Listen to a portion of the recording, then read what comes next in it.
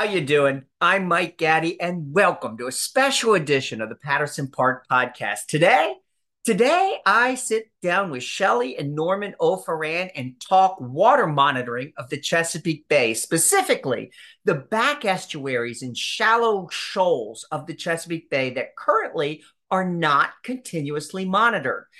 In order for those waters to be monitored, small community groups currently get into kayaks or in small boats, paddle out to these hard to reach areas, and check the water using handheld devices. Shelley and Norman hope to change that. Norman created these bobs, bay observation boxes, right in his garage. Actually, it was in their greenhouse because Norman's background is in horticulture. Shelley's background is in teaching high school English. And together, they have created this program to not only monitor the waters of the Chesapeake Bay, but to get students involved with that program. So sit back and listen to their story as we talk monitoring the waters of the Chesapeake Bay using community groups and students. Take a listen.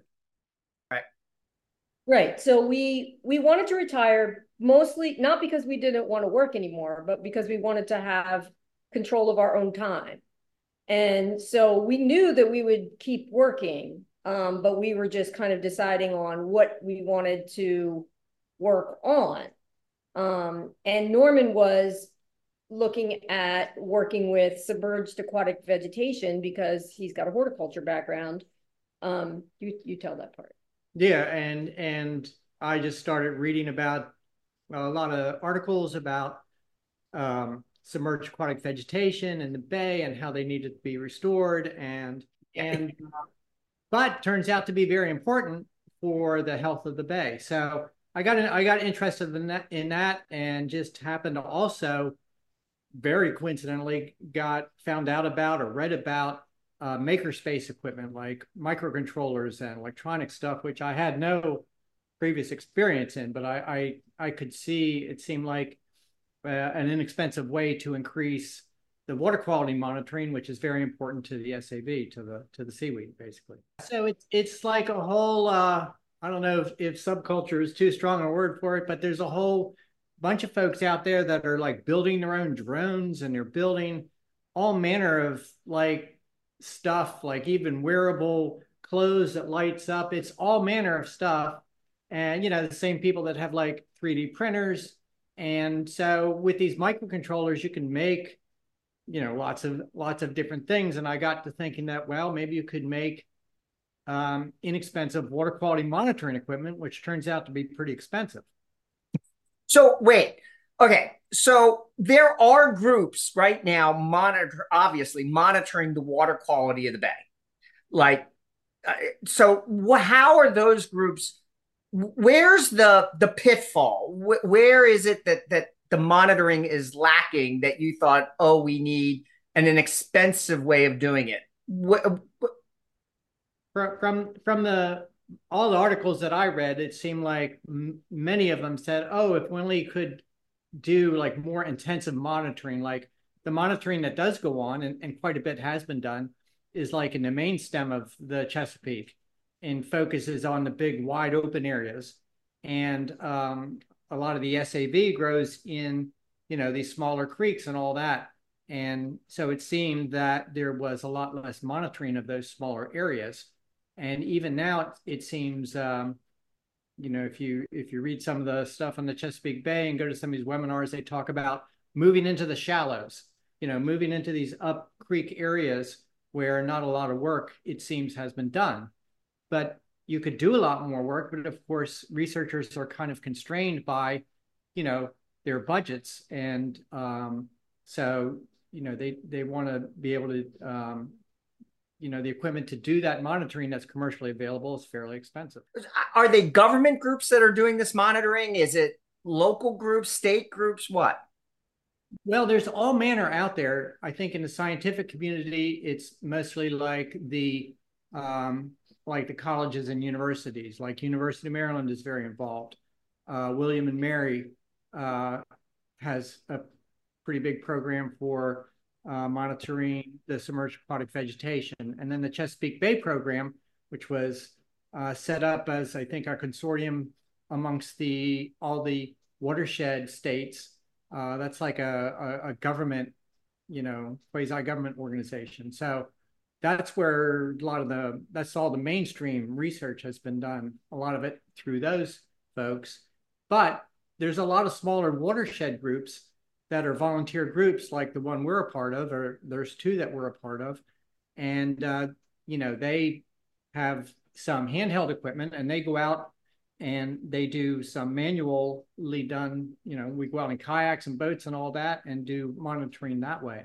And even those little pieces of equipment will run you a couple $1,000s, $1,500 to $2,000 at a minimum. We got involved with a couple of those groups, right? So when we go out and do that kind of water quality monitoring, we'll go to an oyster sanctuary where it's really important to know what the water is like right then, right there for those oysters that they're trying to encourage. And so we go out there and we have to go when the weather's good. We have to go when we can take a buddy. We have to go when we have to go when the boat's available. So like in a season, we might only get measurements. This year, we only got measurements like 3 or 4 times. Through a handheld device in a kayak paddling into right, or in a boat. Backwaters. Yeah. And so Norman's idea was, well, what if I could use this Makerspace equipment to make an automated buoy that would take all these measurements and just continuously put it up to the internet every 10, 15 minutes or so. Which is what the big groups are doing, right? I mean, like say NOAA, we were talking about NOAA earlier on another call, and you said that they had buoys in the main portion of the channels that were doing that. But it seems to me from what you said, the disadvantage is they're in the main portions of the Chesapeake. And also, how expensive are those continuously reporting sort of super buoys that these big government / quasi-government groups are utilizing to get this data? Yeah, I don't know exactly. I'm guessing they probably run $30,000, $40,000, $50,000. I mean, NOAA does have like a very cool system of these buoys, and you can get on like right now and check out the weather out there and see all these parameters. But to replicate that back in all these smaller areas would be probably very cost prohibitive. So you got to thinking that okay, so you were online poking around in Makerspace when you were still just thinking about all of this stuff, and you said that there was that these backyard weather stations seemed to kind of fit a template that was in your head as to where this could go. How did it evolve in your mind from a backyard weather station to a Makerspace continuously reporting buoy of bay information in the backwater? Yeah, I think it was, I mean, I just happened to see in looking around that there is these weather stations and they're fairly inexpensive now. And people buy them and put them in their backyards. And it just seemed like a good analogy that, there's plenty of people around here that have a dock. And maybe instead of a weather station, they would have, something like one of these bobs that we call them. And, it would be the same thing, except it would be for water quality. And it would be a way to raise awareness about water quality, just like, broadly speaking. And then I think the other piece is it allows you to tap into citizen science, right? So if you kind of do the same thing that Weather Underground does, and you get your kit, right? So you get a kit, you get a Weather Underground station, then you now become a little weather station that's broadcasting the weather conditions on the web, and scientists can use that information. That information is out there for anybody to use. So if we could make these bobs, which are bay observation boxes, if we can make them cheap enough that like anybody with a dock could have a bob, Now they're doing water quality monitoring that becomes citizen science that's accessible. So now we've got better breadth of coverage and better temporal coverage in the bay in all these little nooks and crannies that previously weren't getting a lot of coverage. Okay. So in the course of a couple of years, you've figured out how to create these units at less than $1,000 a crack, how to launch them, get them in the bay. How many of these little buggers do you currently have floating out there? And how much data are you getting from them?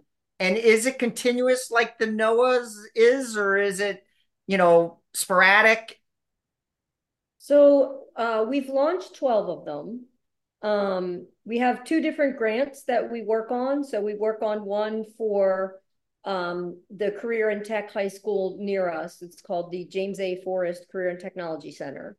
So they had a grant from the Chesapeake Bay Trust for $5,000, and we launched 7. And then we had another grant for $10,000 for the St. Mary's River Watershed Association for their oyster restoration sites. And we did 5 more for them. And then both of those grants were renewed for this year. So we're doing both of them again. And we're going to make a total of, between those 2 grants and one that we had a donation for, we'll have in the spring 18 of them in the water. Now, so when they're in the water, and this is experimental technology, so sometimes they go down, whatever. But when they're in the water and they're not on the workbench getting upgraded or whatever, then every 15 minutes they're sending data. And so for the one grant that we had 5 buoys for this summer, we added up and we had like more than 1 million pieces of data just from just from those 5 buoys. So they do their best to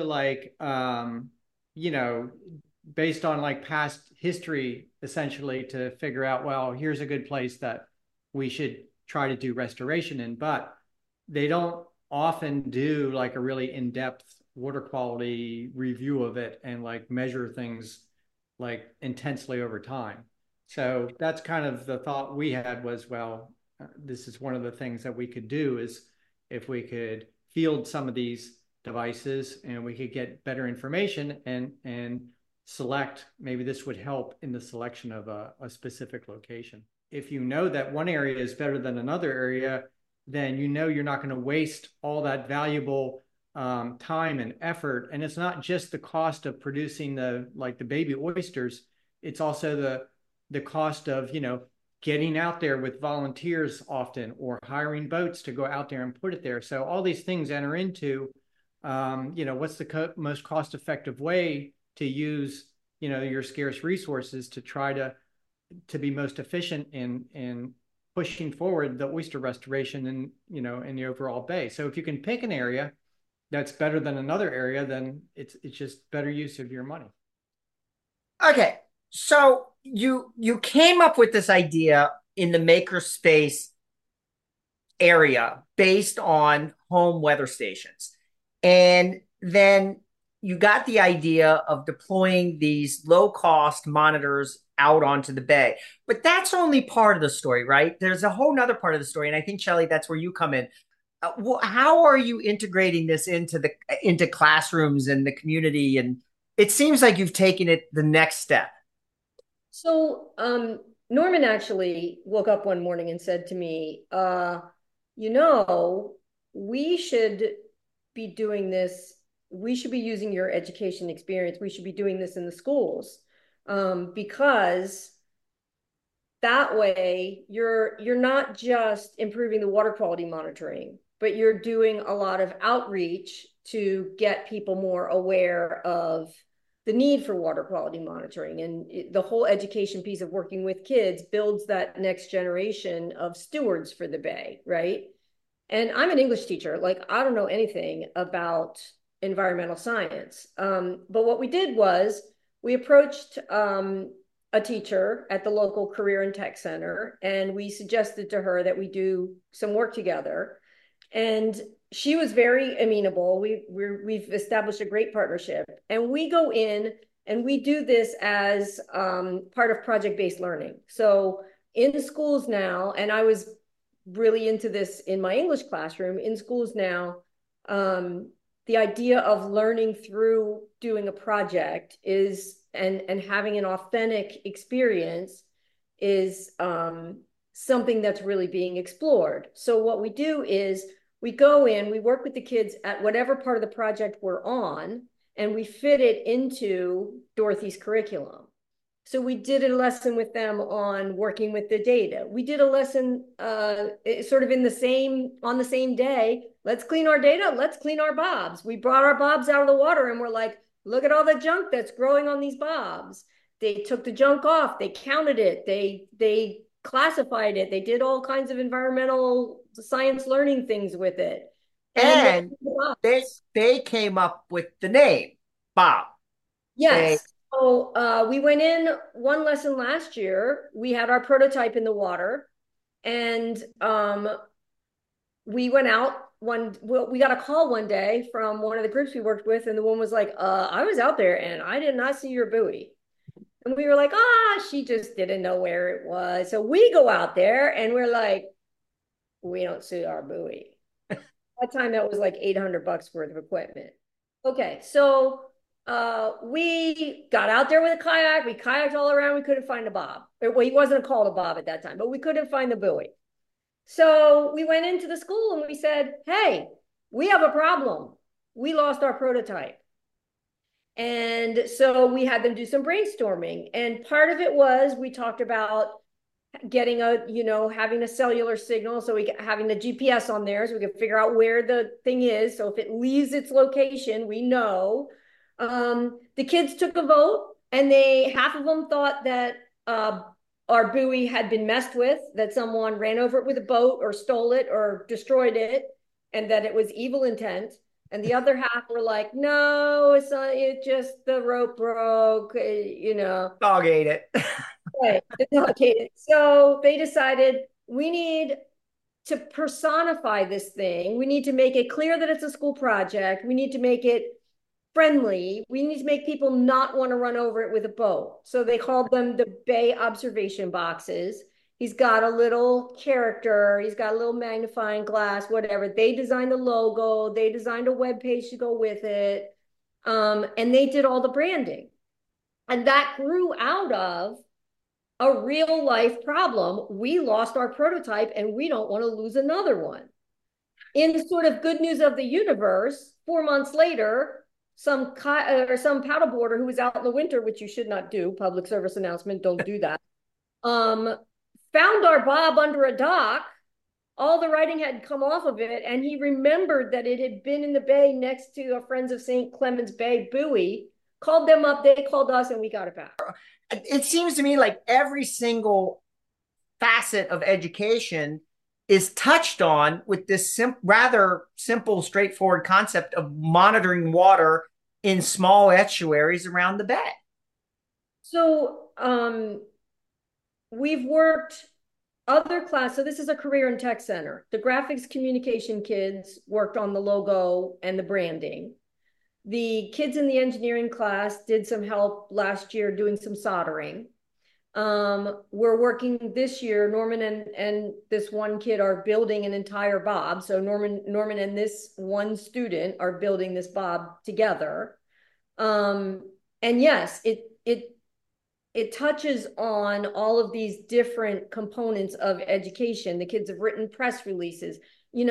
Dorothy, the teacher, has talked to them a lot about, if you go and get a job in environmental science, unless you're working for some grand giant place, most of these small organizations, as the environmental scientist, you're also putting out the press release and doing the marketing. So you need to have an idea. Like, they don't learn when they are engaged in this in our project. It would take me a whole unit to teach them how to write a press release properly. They don't learn all that. They just get a little taste of it. And then next week we calibrate instruments. And then the following they get a little taste, but they get a very practical taste of it. A real authentic taste of something. And the things that the kids say, periodically we do a Google form and ask them what's been your experience like. And they're like, one kid said, I had no idea that even such a small project had so many pieces and parts that had to be figured out. And another kid said, it's so interesting to me that the answers to this project cannot just be looked up on the internet, that there's not just answers. Like they think the first time we asked them to find something out, their solution to finding that thing out was to email Norman and say, Mr. O'Foran, how do I clean the bobs?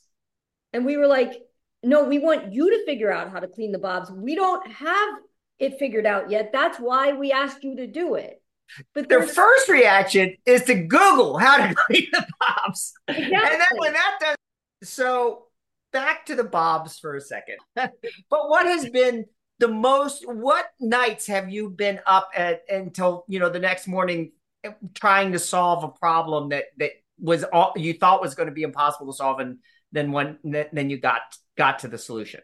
So I think the hugest part has been there are so many facets of it that and none of them, like I'm an English teacher.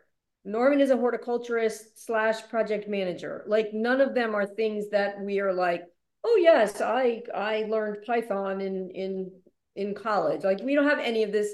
But that's also to me the most inspiring part. Like one of the things I always try to talk about with the kids is, hey, if you get into something and you need to know how to do something short of like brain surgery, you can learn it on the internet. Like we're in a world where anything is available to you. And so I think the most challenging part has been that there are so many facets and so many pieces. Like if I'm writing a press release, that's my world. I know how to do that. But I'm only doing that a small portion of the time. I'm not an environmental science teacher. I have Dorothy and Norman sitting in the room to like stop me when I go down some like non-science road that's wrong. And they're like, actually, like, don't drink the bleach. Yeah. um, Yeah, okay. I understand.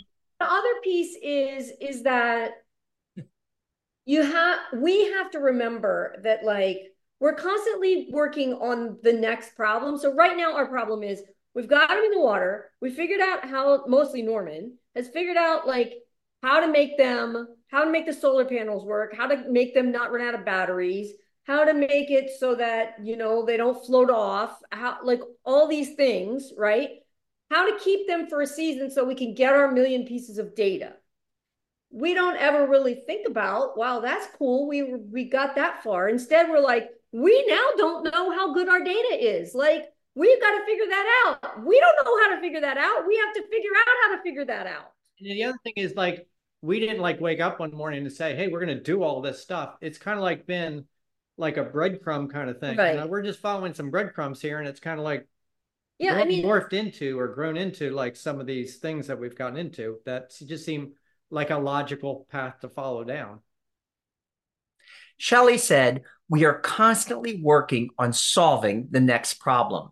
And while Shelly and Norman have huge talent and have launched this program from nothing using their own money, they need some help. They need your help. If you would like to become involved in this program, please reach out to Shelly and Norman. They would love to hear from you.